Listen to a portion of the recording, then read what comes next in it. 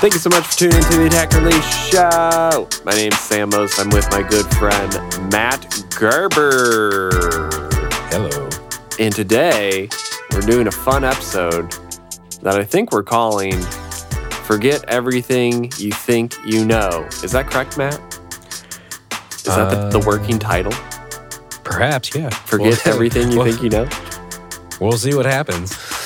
So that is our topic today, and I'm actually pretty excited to talk about this because I feel like when you start in audio, you get told a lot of things that you're supposed to do or you should do.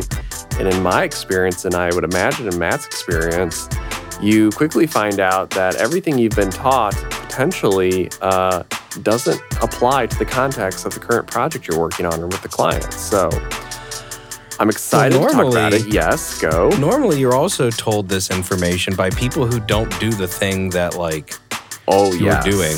Yeah. Because it's like, oh, yeah, mastering engineers do this. And it's like, well, how do you know? Mastering engineers are supposed to equalize by 1/10 of a dB. And, okay, that's for the episode. We're in the intro still.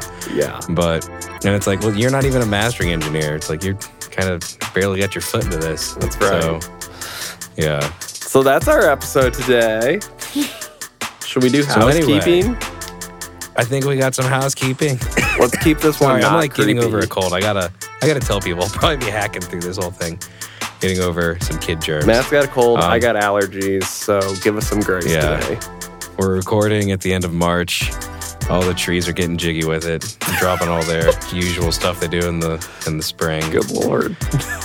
It's like literally driving down the road in Charleston in about a week. What's going to happen is it's going to be blazing hot, and it's just going to be, the whole sky is just going to be a sea of yellow. Mm-hmm. And then, if you go outside and you start sweating, just yellow just cakes on anything of you that sweats. Pollen season is the worst. I don't even have allergies, and it is the worst. I got allergies, baby, and they are the worst. Yeah. I do not envy you one bit. It's not very fun. Fun. Housekeeping. Yes. Matt might be hacking his lungs up, so I apologize. So, anyway, you want to put on some fancy music? Putting on fancy music. Let me cue the band. Band, are you ready? And there we go. And band. And band. Do you want to do housekeeping or do you want me to do housekeeping? You do housekeeping this week. All right. Hello, family and friends, or friends and family. Do you enjoy listening to the Attack and Release Show in your free time? Yes. Or maybe you're just wasting time, like on a Zoom call, and you have that one muted, and you have us queued up. Well, first of all, thank you. You're a doll.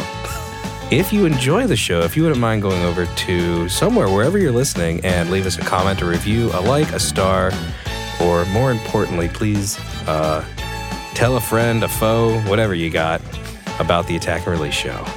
A friend or foe about the Attack and Release Show. I like that. Whoa. That was kind of nice. Whoa. Yeah, I know. So, friend or foe about also, the Attack and Release Show. If you need a mastering engineer, guess what? What? We know two of them. Sam Moses here is at you're at Moses Mastering, not Sam Moses. You're at MosesMastering.com. And and the whole handle thing, Moses Mastering. I'm at For the Record Mastering.com or For the Mastering. Jeez, I am never doing housekeeping again. I am at For the Record Mastering as a handle. So, anywho, get a handle on yourself. I think that officially wraps up my first and last time of doing housekeeping. You got through it. It's great. See the pressure I'm under? It. That's the pressure I'm under every week. You are incredible. It's hard. It's tough. What was something that you heard when you were starting out that you have to do, that you were taught as a rule? Real quick side note about all this. Yes. So my wife and I, we went for a week or so, many years ago, down to Nicaragua. We were helping teach English at a university, and one of the phrases that they had to learn as what English-speaking people say is the phrase "as a rule." And right there was the first time I've ever said "as a rule" in my English-speaking career. And so we pretty much told everybody, yeah, you can learn this for your test, but no one in America or anywhere else that speaks English says this. So, but anyway, for the second time, I'm going to say this in my life, Sam. Matt. As a rule, what are you normally taught when you are getting into this? That is just absolutely bonkers, not true, and just kind of like, I don't know, off the wall. What's something you got? I mean, one of the first things I think I was taught was you put your output ceiling at -1 always. Oh yeah. Like you don't do 0, 0, you don't do -0.2. You have to do -1 or -2 even. I heard that, but one of the first guys I watched was like -1 because of all the overs and clipping potential when it goes to CD or goes to digital. And I guess in theory, well, I don't know who's making your CDs that botches it that bad. That's a bad CD duplicator or replicator if they can't maintain within a dB. For digital, I kind of understand it now because depending on the quality, we don't run into it that much anymore, in my opinion. There's stuff that true peaks over 0, 0 on streaming, depending on how compressed it is or if they used a inner sample peak limiter. But for a long time, I was told if you run it over -1.0 on your ceiling, then it's going to sound awful. And I was told that everybody runs at -1.0, and if they don't, then they don't know what they're doing. This is something that I've found not to be true. All the people that I actually, I'll say, look up to in the mastering world run everything to -0.0, -0.2. And that is probably one of the first things I remember constantly in the battle of loudness, which we compete with loudness. That's a thing. I don't know if it's a war, but it's definitely a thing people care about. There were so many times when I would drop in a commercial track and it would be 0, 0, -0.2, and my track would be -1. And right there, like in the mastering world, the dB is a huge deal, in my opinion. Mm-hmm. We can do a lot with the dB of room, of dynamics or EQ or headroom. And so it's really hard to compete in the commercial market when you're putting everything at -1. It just won't. You're already behind the gun, essentially, or you're pinned into a corner, no pun intended, with pinning, but you are not going to compete in the commercial market if that's your goal, to compete in the, I'll say, general top 40. And, most people care about loudness. So whether or not you agree with it, most of my clients do. Overall, the market is continually still showing they're cranking out records that run into 0, 0 or right about there. And then they true peak over a lot of the times, which in theory is distortion. But it was more so the fear and shame surrounding the idea of -1.0. Like if you didn't do that, then you weren't a master engineer, or that you were bad, or that it was going to sound terrible.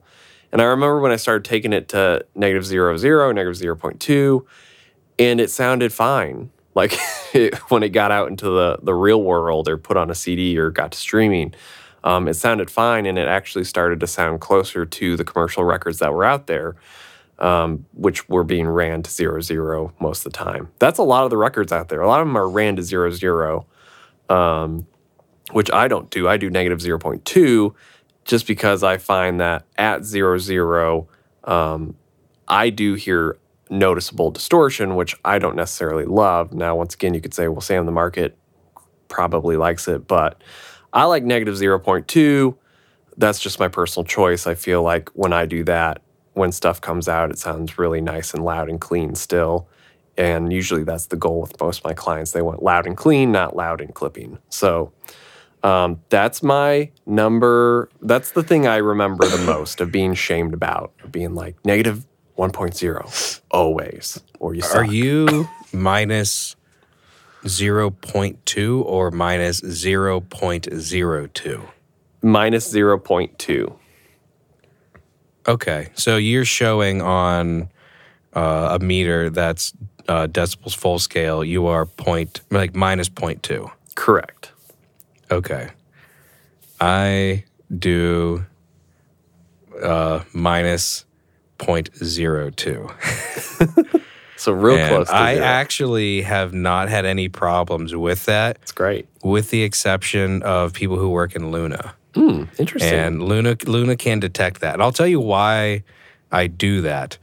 I found that under 0.04, that data will not register on any DAW meter as like 0.1. But if you go minus 0.5 on an output ceiling, it's going to show as -1. The meter's going to round that value up.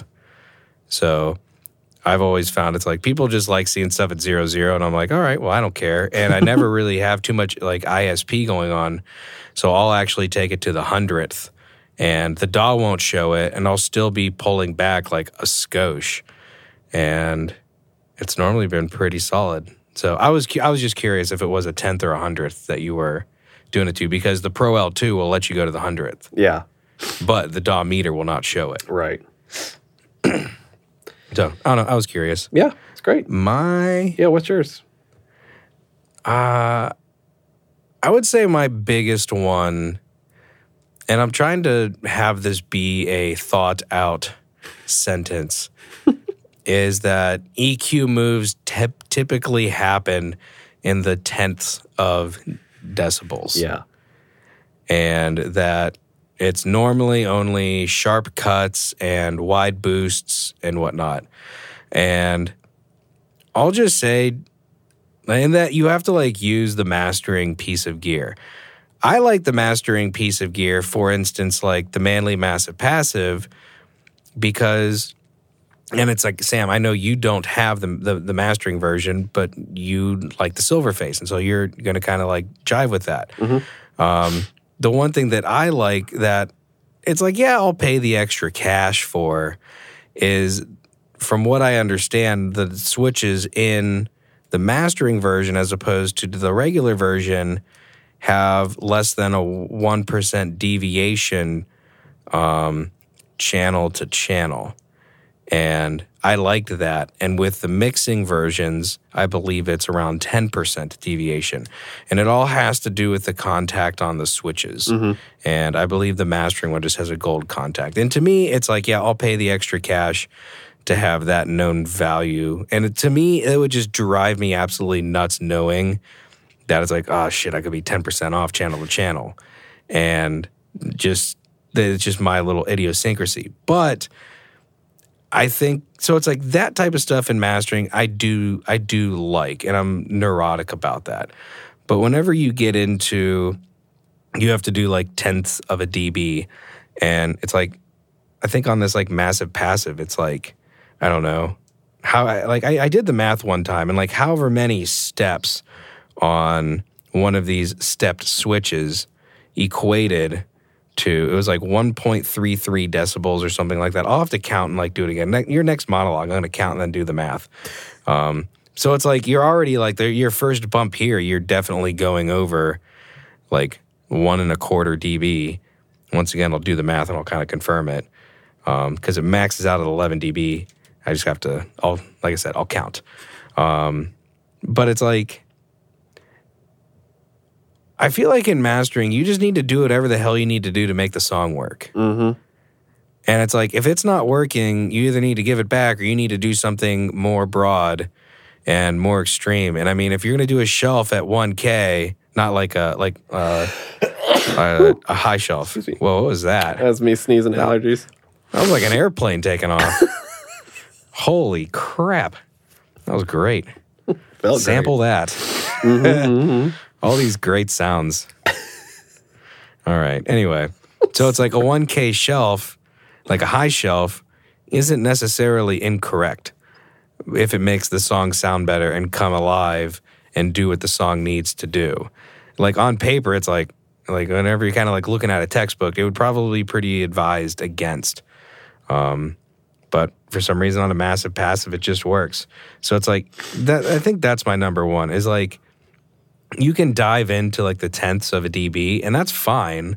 You're more than welcome to do that, and I do at times. with plugins or something like that. And it's like in hardware, normally the lowest you're going to get is half a dB. I guess you can get into like the API 5500, and I think maybe the GML, their massive EQ, does that at quarter dBs. I'm not sure. I think the GML does it, but the API 5500 definitely has it, so you can go in the quarter dB range. I wish the Dangerous Backs did it, but that's like a typical mastering engineer complaining about things. Is like, man, I wish I had more control.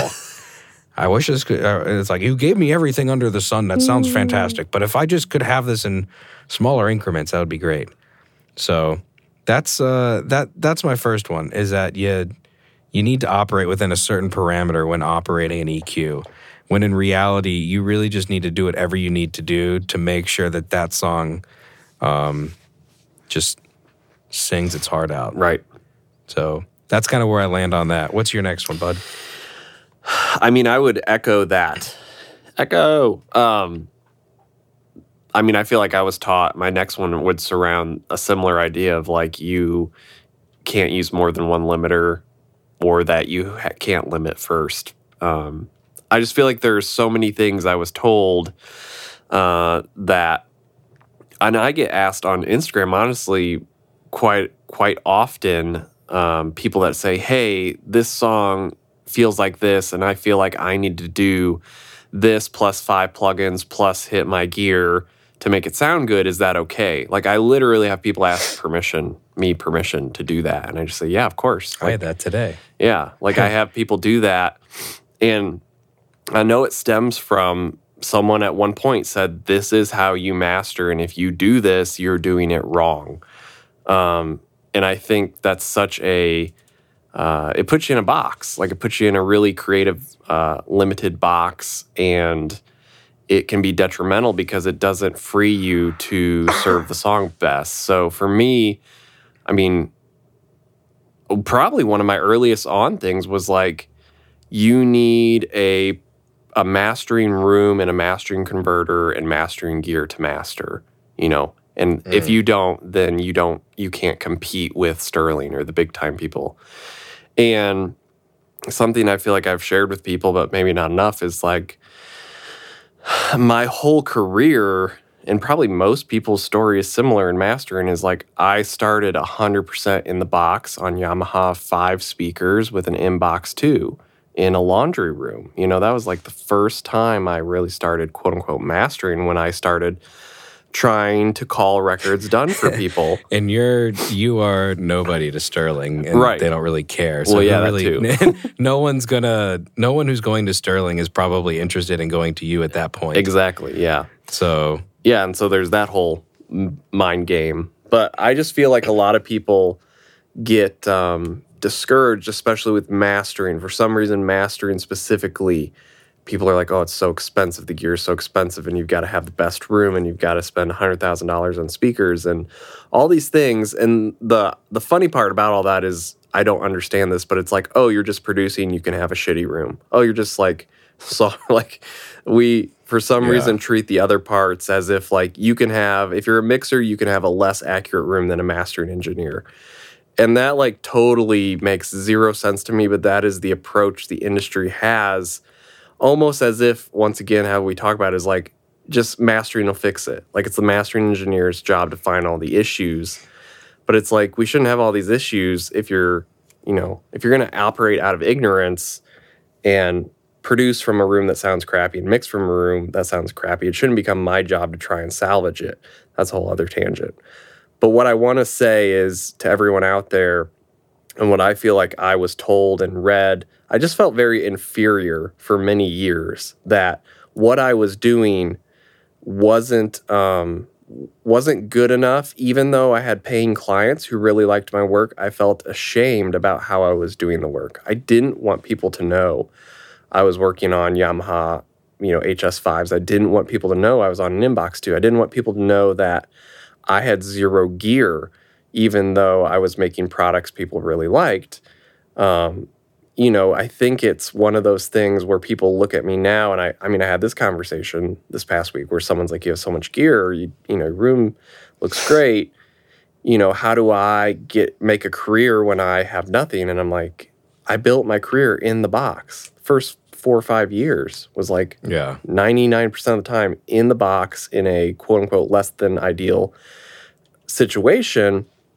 But my goal was always to get myself in a position to actually be in an ideal situation, because I've found that's way more fun to work in and way more accurate. And I can serve the client better. Also, just selfishly, I just really enjoy working in a room that translates. I think that's a lot more fun when you're working because you're confident. But if you're just starting out, I just feel like I was told in the first 2 mastering facilities, I kind of watched people master who were quote unquote professional. I'd walk into the room like, oh, there's $200,000 gear. And then I go home to my apartment and I'm like, oh, I have $1,000 of gear.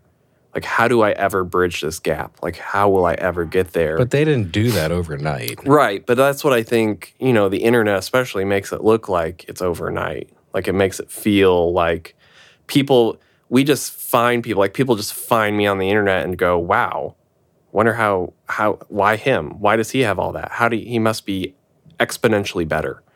And I think for me, looking back, forget everything is when you view someone like me, you need to forget everything you're projecting onto me that you think you know. Because most likely my story is similar to yours, which is started from nothing, worked for now 10 to 12 years, and now you're seeing the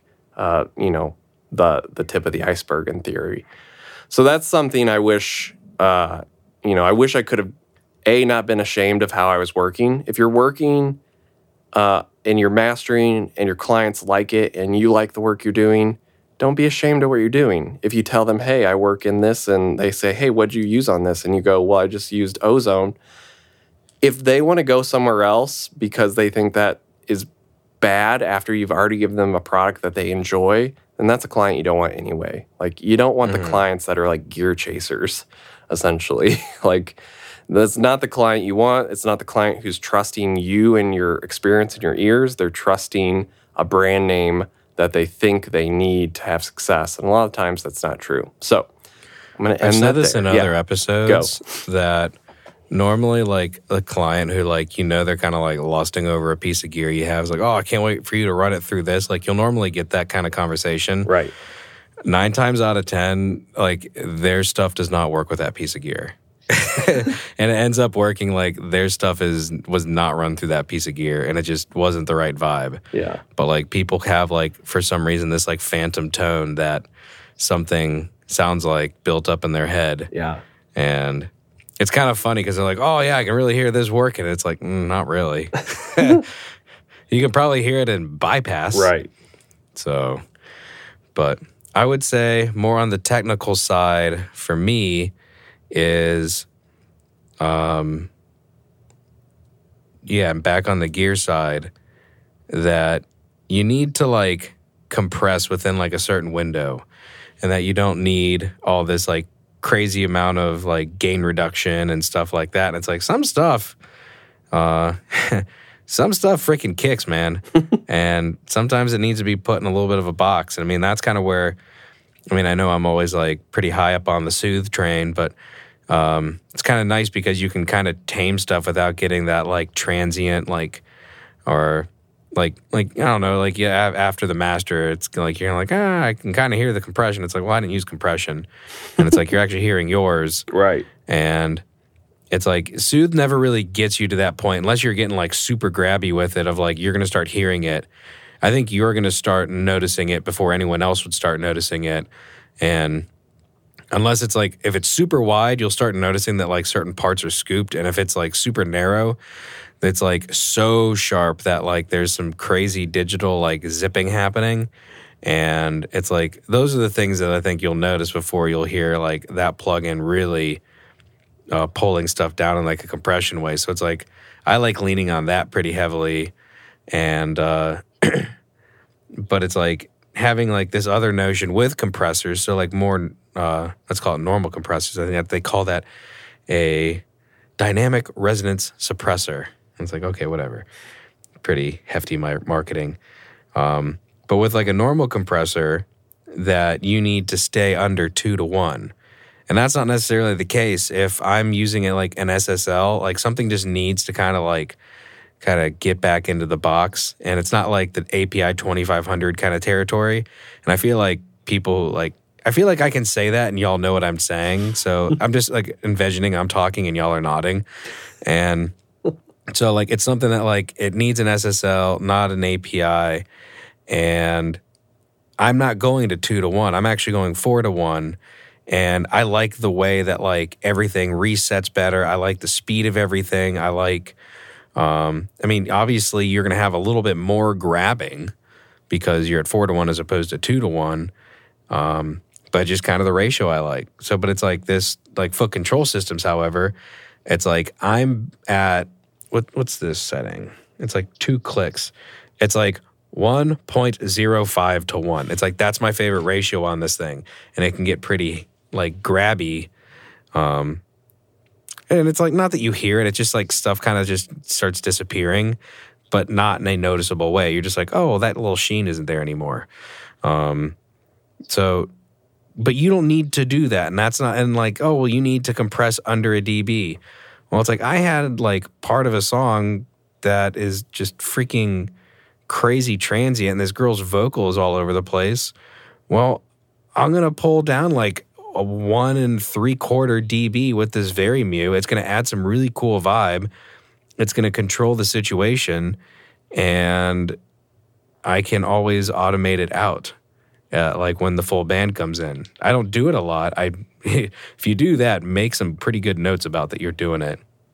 But it's kind of like what I said with EQ is that like you do whatever you need to do to make the song sing, and don't worry about like what other people have kind of said that you need to do and you need to abide by. So, what about you, Sam? My next thing, I would say, well, I mean, one of the big things. Oh, yeah? Real quick. Yeah, go. Come on. While you did monologue, yeah, I counted the steps. Yes. And I was wrong. I wasn't wrong. I did the math backwards. Each step on the mastering one is 0.73333333 decibels. Interesting. Not 1.36, whatever. Yeah. That was just me doing the math backwards. Yeah. So, okay, I'm sorry. Continue. I was going to say probably one of the biggest things I feel like I was talked and shamed about for a long time was compression, overall compression loudness. There was still is a lot of loud people on the internet who tell you that if you make compressed records that you're destroying the music industry and you're destroying audio, or that you're ruining someone's record if you don't leave any dynamics in it. And this was something I actually believed in for a number of years starting out, was that in order for me to take advantage of trying to be louder, I needed to make dynamic records. And so I would often fight over with my clients early on to say, hey, you want this louder, but I would tell them, you don't understand how normalization works and how this is going to affect your song. And when it gets on Spotify or whatever, it's going to be encoded and normalized different. It's going to be quieter than all the other dynamic songs. And to be completely honest, I didn't understand normalization correctly back then. I thought I did. And I believed a lot of people who had very convincing arguments, but I was too naive to do my own research because I thought, well, surely these people know what they're doing. But in reality, they weren't really making records that anyone knew about, or they didn't make records at all. They were just trying to sell e-course, ebook, plugins. And I don't want that to sound like I'm against those things, but I'm against people teaching people when they've never done the thing they're trying to teach or give expert advice on to professionals who are in the industry. We have a lot of that. They don't do it anymore. Right. Yeah, that too. So they're not connected with how music is distributed, how it's streamed, how it works, or how current clients in the market want their music to sound. So that was a big one. For a lot of years, I didn't make super compressed records. I would often turn back something that's quieter or quote unquote more dynamics. I would try to bring out dynamics in something that was compressed and turn it back in. And I genuinely thought at that time I was serving the record. Now, the record still sounded good, in my opinion, like translated, but there's definitely a good amount of, I'll say, quieter records in general that I made early on. And, you know, obviously the goal of normalization is to make those quiet records play back as loud as the compressed records. That's normalization. So it's not that big of a deal, but it was just a really big, and still is for a lot of people, a concern, a fear of like, how is this going to sound when it comes out? It needs to be more compressed. No, it needs to be more dynamic. No, it's going to get turned down. No, it's going to get turned up. How do we get this to be, you know, basically compete or something? And it took me a lot of years to do research on my own. And of course, putting out lots of records, you can just then go listen to your records in real life. And if you want, compare to other people, if that's really important to you, and learn. But for a lot of years, a lot of people I talked to who I looked up to said, like, you got to make dynamic records. You got to master it dynamic, because if you don't, then the record will sound bad.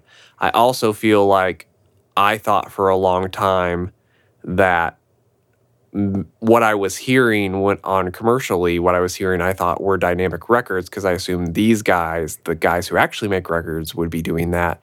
But then I learned they smash the shit out of everything. So It was one of those things where I guess the wisdom, forget everything you know, would be like, don't take advice from anyone who's not actually making records. And even the records you like specifically, if people don't have, like Matt says, or we say, if they don't have skin in the game, if they're not actually making records as of today in the current music industry, then it's not that what they're saying is untrue, but it may not be the best advice to follow. So that was something for a long time I fought compression and limiting, even though kind of in my own head, I was like, I kind of like the way stuff sounds when it's smashed, like for what I'm doing in Top 40. So that is something, you know, I wish earlier on I would have trusted my gut and my ear and been like, man, I like taking 4 dB off here. Or, hey, I like stacking a limiter, EQ limiter, which is something I do a lot of now because I really love the way it sounds. But early on, I just had this like revolving tape of like, you're part of the problem. You're destroying audio, like all this bull crap. And so that's something for me that I wish I could have forgot. You know, I wish I could have erased that. I wish I wouldn't have gone through multiple years of trying to, I guess, fight the good fight of dynamic records, even though a lot of the records I was working on sound better compressed, more balanced. They're more enjoyable to listen to that way. So that is my thing. Pass. All right. I would say, just for time's sake, I'm going to probably do one more. Yeah, that's great. If you have more, you're more than welcome to. No, let's wrap. You do one more and let's wrap. After. So Sam and I are kind of getting a little bit of a late start because we're friends, and even though this episode, as of right now, I think is only like 35 minutes long, my current count on our phone call is 1 hour and 55 minutes and 52 seconds. That sounds correct. We went a little bit over on talking, so. Oh, well, we're friends outside this episode. So, anywho, my last one is that and this is like such bullshit because it's like the guy with gear is about to tell you this, but like you don't need it. And it's like, well, that's easy to say sitting from your like high throne in front of your like fancy gear.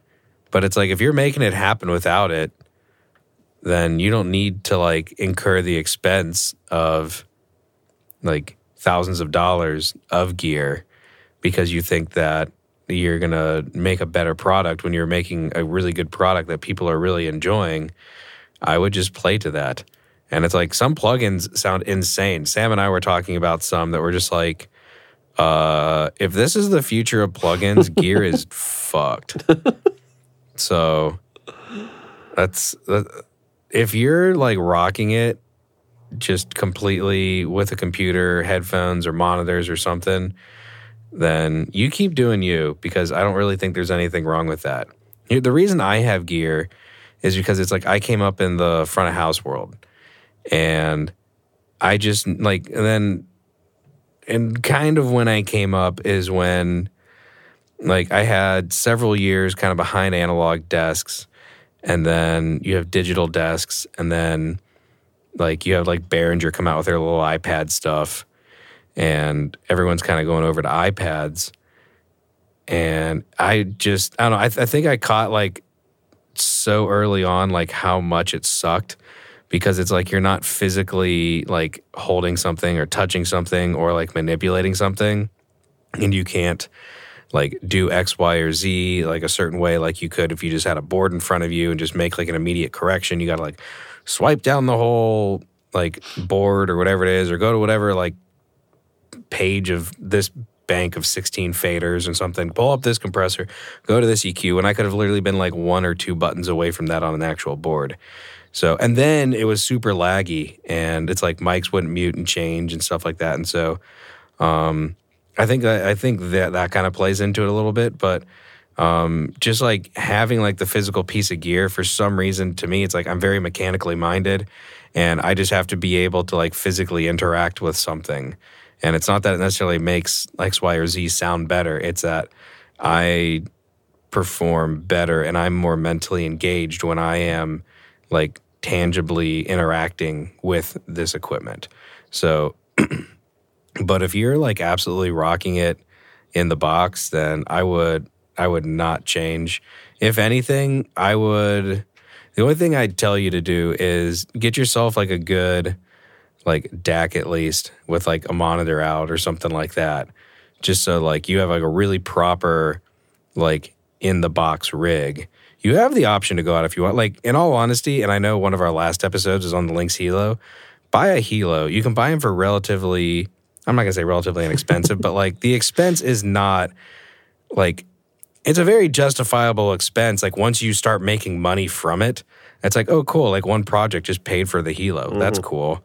So it's like you buy it for $1,500 and you have like a really like 1 or 2 like long records. You're like, sweet, that just paid for that, and now I'm going to keep going in the green or in the black. So I would say buy a Hilo, and just something that you can trust the headphone out, know that you can trust the monitor out, and you have like infinite variability. In case you do get a piece of gear, you can kind of demo, you can do whatever you want. And you have some fun I/O options you can play with. That to me is kind of like the perfect world. I would just make sure that you have something like really solid for monitoring that you can reference really well on. But I think like the big myth of like that you're told is like, oh, you gotta go out and buy this. You gotta go out and you gotta have this big old desk sitting in front of you, as I'm like looking out at all these knobs in front of me. So. But it's like, it's always the guy who has it that tells you don't need it. It's like, well, it's easy for you to say. So, but I don't know. It's kind of like, you know, the Wizard of Oz. Like you kind of like seen behind the curtain, and it's like, it's cool, and I really like it, and I work really well with it. In the summer, the tubes get really, really hot, and the room gets really, really hot. It's like the most expensive space heater I own, and I don't know. For me, it works well, but if it's just kind of not in the cards, then just know it doesn't have to be in the cards. And there's this whole like imposter syndrome bullshit. And I heard that pop up the other day again. And it's just like, 1, I can't believe this is still a thing. 2, don't y'all listen to the Attack and Release show. We tell you that that's a bunch of bullshit. 3, if you like start identifying with what you're doing, shit shakes loose. And like, I think like most of that is kind of just believing in yourself and believing in your product and believing what you are doing, and that you are changing lives by the music that you are mastering and getting out into the world. And I think that's probably like the most important like facet, like mental faculty that you could possibly put yourself in. So I think that's kind of where I stand on that. Love it. That's great. You want to wrap there? Let's wrap like a gift. So bad. That was pretty bad. That could have gone down like a really weird path. So, gift. Yeah, you know what? I think we just gotta take what we got. So anyway, thank you for enduring. I guess the possible could have been bad out of that joke. Rapping like a gift. Anyway, so queuing up from the background, you probably hear a sweet beat from beesabeats.com. If you like the beat, this is like episode 89 or 90. This might be episode 90. I don't know. Gosh. I gotta go look at stuff, but it might be episode 90. Hold on. Y'all just hang tight, because if it's episode 90, it's kind of worth knowing that it's episode 90. It's wild. All right, go in here. We got to log in. Episodes. I got to make sure I haven't scheduled anything yet. So A&R settings released today. I can say top end's going to... Nope. Top end's 89. This guy's 90. Wow. So episode 90... Man, if y'all have been here since the beginning, y'all are rock stars. I don't know why y'all listen to us that much, but it'll be roughly 90 hours of content. That's amazing. So if you've been with us since the beginning, thank you so much for being along on this journey. But queuing up in the background, a sweet beat from beesabeats.com. And if you like it, Sam has done 90 of these. He has not repeated one. And if you need a beat for anything whatsoever, give him a shout. If you like what you heard or said, feel free to reach out to us. You can do that via comment, via just showing some support and liking. You can go to the attackandreleaseshow.com. You can go browse around. You can go do whatever you want to do there and support the show. Or the most important stuff to us is that you just send this episode to a friend and tell them that all the stuff that they're learning, they don't really need to know. And I think that's about it. You got anything, bud? That's it. It's great. Cool.